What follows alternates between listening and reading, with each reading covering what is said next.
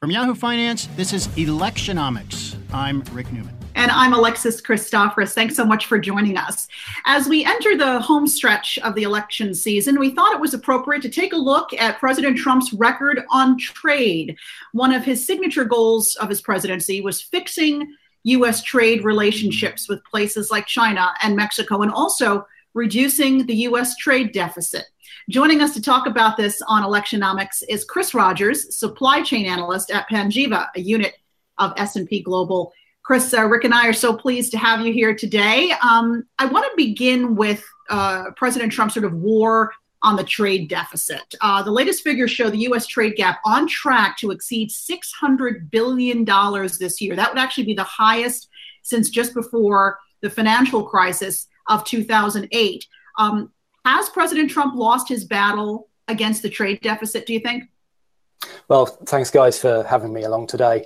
Has he lost the battle with the trade deficit? Well, the numbers say yes, absolutely. I think it's worth just stepping back and saying, why does he see the trade deficit as being an issue? And the answer is it comes from a zero-sum view of international trade. So, if you have a trade deficit, it's like you're giving somebody money and getting nothing back. And that's why it's been such a focus. Now, the total trade deficits kept going up. And, that's because Americans are still buying things, right? Most economists will tell you trade deficits are more about the relative balance of saving and spending. And, you had a huge, great stimulus package back at the start of the administration, and you've had a decent rebound after the coronavirus lockdown. So it's perhaps not a surprise that the trade deficits kept going up.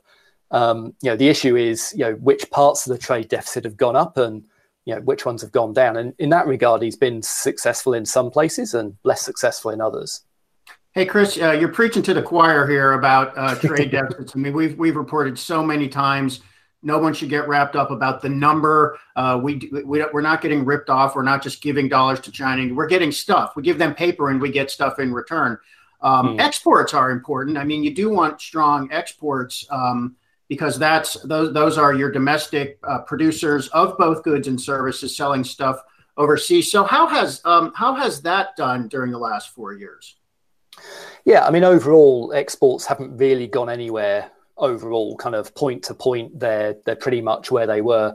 Now, it's difficult right now to say, are we looking at steady state or not? Because again, we're only just coming out of the downturn associated with coronavirus. Before we came into this, there was some decent growth, but by no means the kind of lift off that you'd hope from a presidency that had promised onshoring of jobs and a radical change in the way the supply chains work. And there's a lot of different components to that, but in very simple terms, you can say, look, number one, exports to China are actually kind of went down before they've come back up as a result of this trade deal.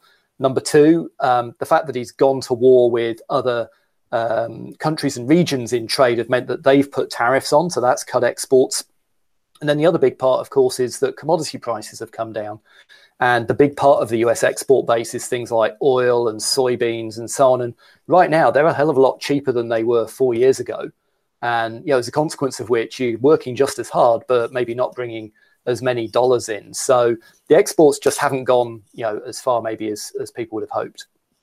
So we're now, 6 or 7 or 8 months into the coronavirus pandemic. Now, Trump signed this so-called phase one trade deal with China. He finalized that in January, and then basically the coronavirus exploded everywhere. So to give Trump the benefit of the doubt, what did the trend lines look like before coronavirus really cut back on trade everywhere?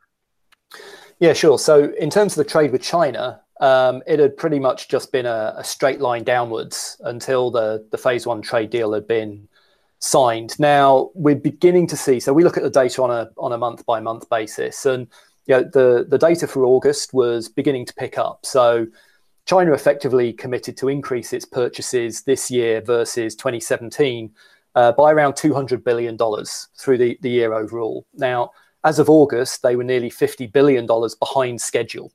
And as you mentioned, a lot of that's down to coronavirus. But when we pull out, there's kind of three big components to look at. One is agriculture.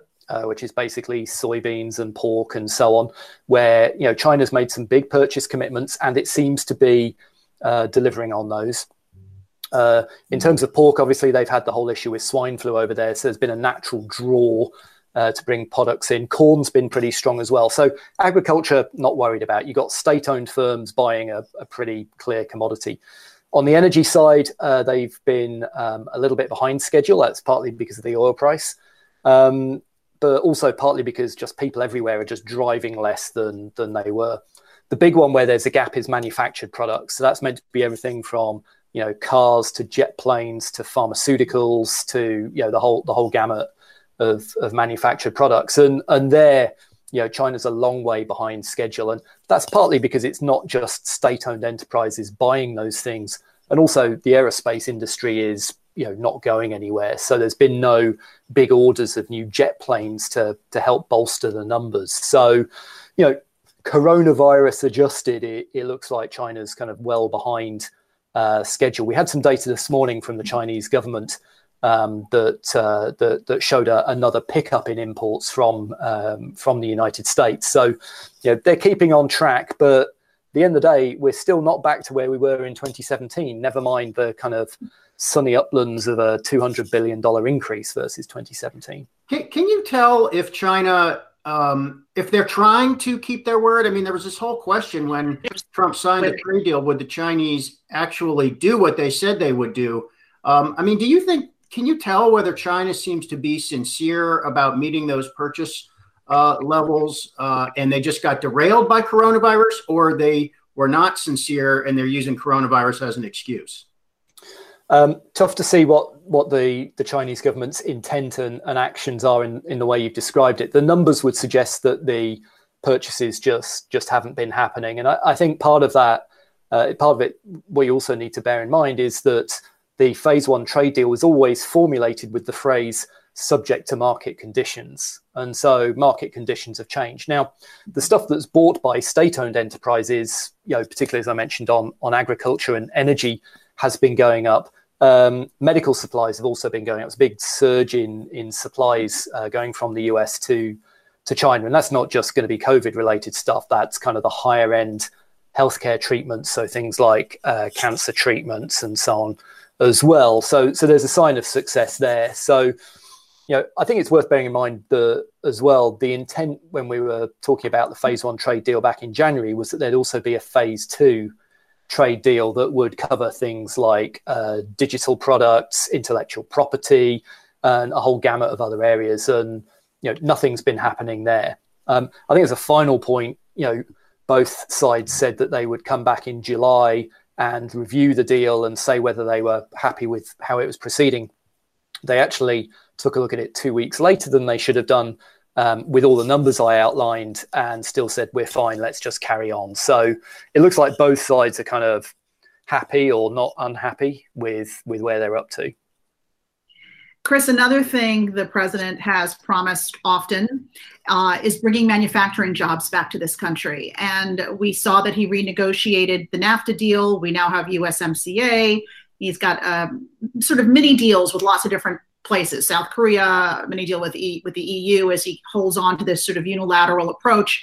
Has he succeeded? Can he point to some successful data points when it comes to bringing manufacturing jobs back to the U.S.? Do we have more now than we did before his presidency?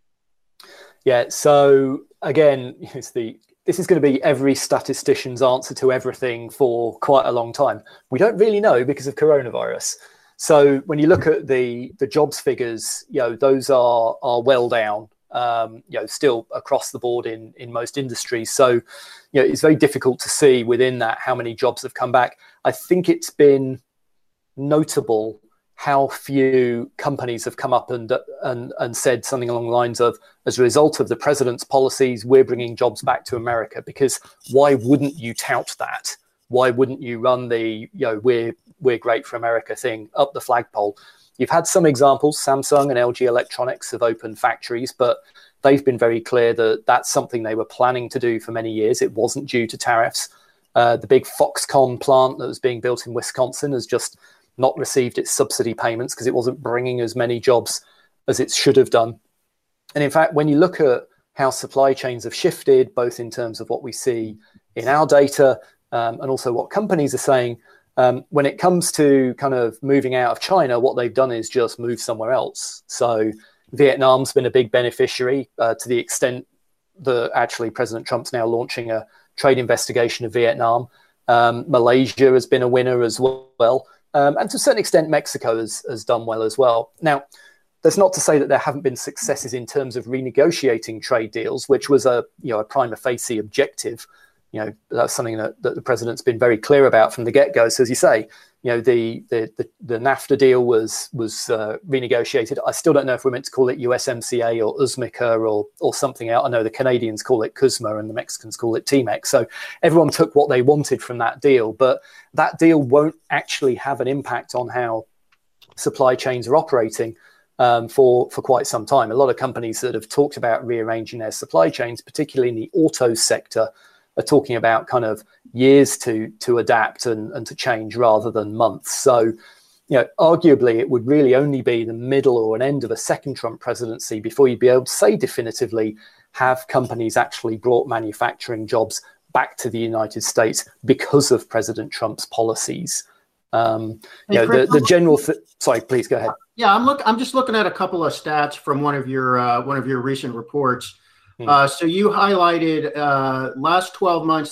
So these numbers are the last 12 months compared with 2016. Washing machine imports down 43%. Solar panel imports down about 15%.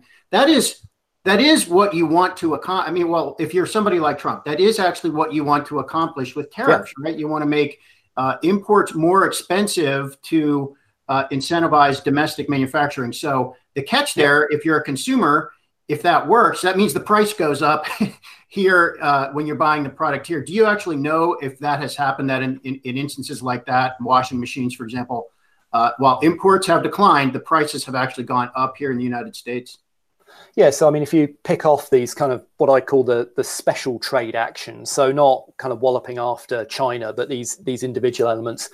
On washing machines, the imports have come down, but as I mentioned, that's partly because Samsung and LG have set up factories in the US. And in fact, that's the result of a kind of game of whack-a-mole that's been going on for many years, where they started off in South Korea and then they moved to China and then they moved to Vietnam and they finally moved to the US. So those washing machines have been moved to the US. The pricing is difficult to get at because the mix of different types of machines have changed over time. But certainly in the immediate aftermath of when those tariffs were announced, you did see a lot of the retailers say, well, we're going to have to put prices up. I think there's also been a degree of burden sharing as well. So US import price inflation, hasn't gone up as much as you might have expected. In fact, the imports from China, import price inflation actually has come down over the past couple of years. So there's maybe a sign that Chinese exporters are sharing some of the burden there. When you look at solar panels, the shipments came down, but that's partly because there was a rush to get solar panels in the door in 2016 because President Trump was never really a friend of renewable energy. So I think there's a bit of a rush there. It has been notable that there's been a real surge in imports of solar panels to the extent that actually the president made an announcement in the past couple of days that he was going to tighten up the rules on imports of solar panels. The big one, though, has been steel and aluminum. And in that regard, there has been a reduction in imports of steel and aluminum. But if you look at the pricing of some of those products, they've gone up. And, frankly put, the US metals industry still isn't in a great way. Interestingly, I was talking to a former colleague who's a specialist in the metals industry. And they'd said, look, in the good old days when you used tariffs to change behavior, the tariffs were 100% or 200%, and that made a real difference. The steel tariffs that Trump put in place were 25%, and the aluminum tariffs were 10%. Many companies have just said, well, it's the cost of doing business. We'll put a little bit on our customers, a little bit on our suppliers, and a little bit off our profits, and we'll just move on. Chris, you said China actually has sped up its purchases of U.S. agricultural goods. Does that suggest that American farmers are getting back to being in good shape? So yes and no. So on the yes side, their exports are going up. And one of the other data points we track is US imports of agricultural machinery. And those have been going up. So you've got to presume that, either the farmers are buying those machines or the suppliers of those machines think they will be. So that's good on the one hand. On the other hand, I'm not hearing great reports of how the harvest season's going or how planting's been going. We're not kind of experts on in US agriculture, but you might be selling it to China, but are you also going to be selling the same amount to other countries as well? There's only a certain amount of soybean demand in the world. So if China's prioritizing the US, then Brazilian farmers, for example, or Argentina's farmers may be selling for less and taking market share elsewhere in the world. So we haven't magically created more demand for soybeans than was there before. Did we lose it? We lost Alexis, it looks like. So, Chris, let me ask you to go just back to, this happens, by the way, we're all doing this weird format. Alexis will magically rematerialize, I'm sure, any second. Just go back to what you mentioned about Vietnam, this whack-a-mole problem. This has been one of the main criticisms of the Trump approach, is that if you go after one country with tariffs, all you're doing is encouraging producers to go to another low-cost country and then another low-cost country after that. You also mentioned Malaysia. Is there a way to do some kind of blanket tariff to prevent that from happening? Or is that just going to be an unintended consequence of tariffs almost no matter what?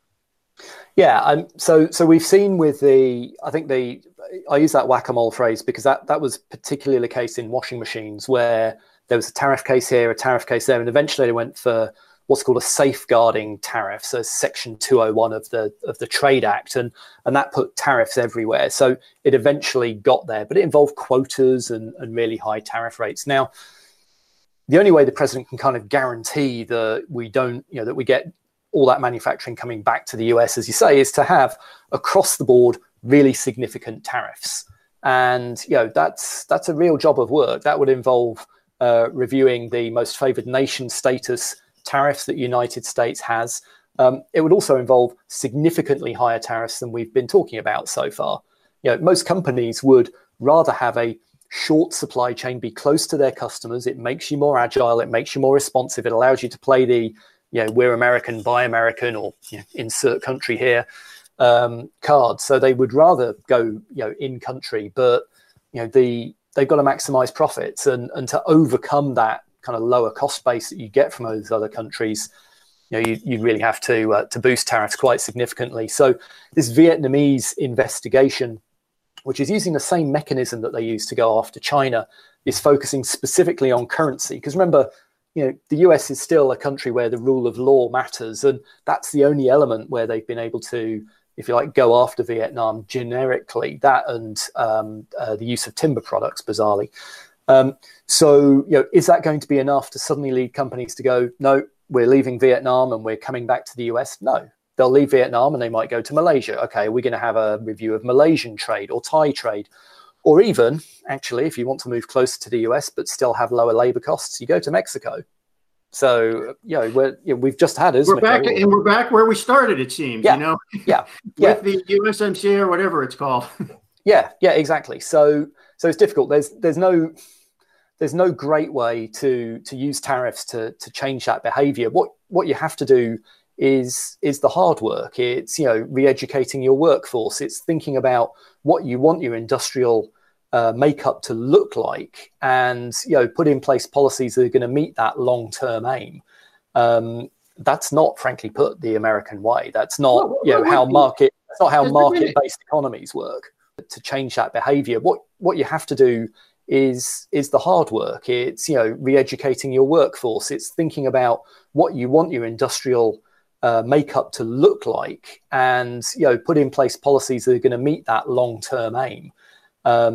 That's not, frankly put, the American way. That's not how market-based economies work. Has there been an example of any such United States is famous for never having any kind of industrial policy. I mean, we are a free market economy, and so we're never going to try to tell businesses what to do. But of course, there are all kinds of incentives and disincentives in the tax code. Can you think of an example in recent history of what you just described? Well, there might not be one. Well, so globally, it's China. And, what used to be known as Make in China 2025, and that kind of got brushed aside because it was a bit of a red rag to the US bull, as it were, as a big part of how that Section 301 review, so the big review of China that led to the trade war, that's what caused that, was the government saying very clearly, these are the industries we want to go after. These are the employment levels we're going to need. Frankly put, these are the subsidies we're going to put in place. So, the US tax code could be used in that regard. And both, President Trump and Vice President Biden in their platform statements have said they'll use the the tax code. I'm obsessed with tariffs. I spend my whole day looking at them. Use the tax code to provide incentives for those different industries. But, that's a big job of work. And as I say, it's not just about the tax code. It's got to be about education. It's also, frankly put, got to be about immigration as well, getting the right people from the right places to do those jobs. So I do want to ask you about Biden before we have to wrap up, but just last question about Trump briefly. Sure. Do you credit Trump for anything he's done on trade? I mean, I can say, he has intensified the focus on China, let's say, and what many people agree are trade abuses on China, even if he may have gone about, his solutions might not be the right ones. But what would you say Trump has done right on trade? Yeah, sure. So I think the first thing is that, NAFTA did need updating. It was written in the mid-90s when the internet wasn't a thing. So there's a lot that's been added to that. The labor parts of it have been particularly important because that trade deal will be used as a template and as a, how you're supposed to do it, not just for US relations with other countries, but for other parts of the world when they're setting up trade deals. So I think that was, really important. I think, as you mentioned with China, right objective, wrong route. I'd say something similar for the WTO as well. The World Trade Organization was dysfunctional, and the way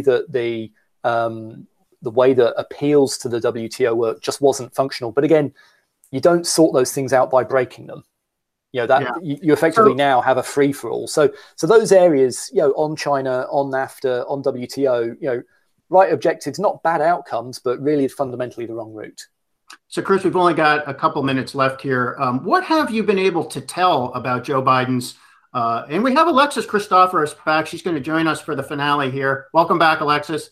What have you been able to tell about Joe Biden's plan for trade? What he might do differently? I think there's a lot he has not spelled out. He has been reluctant, it seems to me, to say whether he would keep the Trump tariffs in place on China, for example, or do something different. But what do you detect as you look at Biden's plan on trade?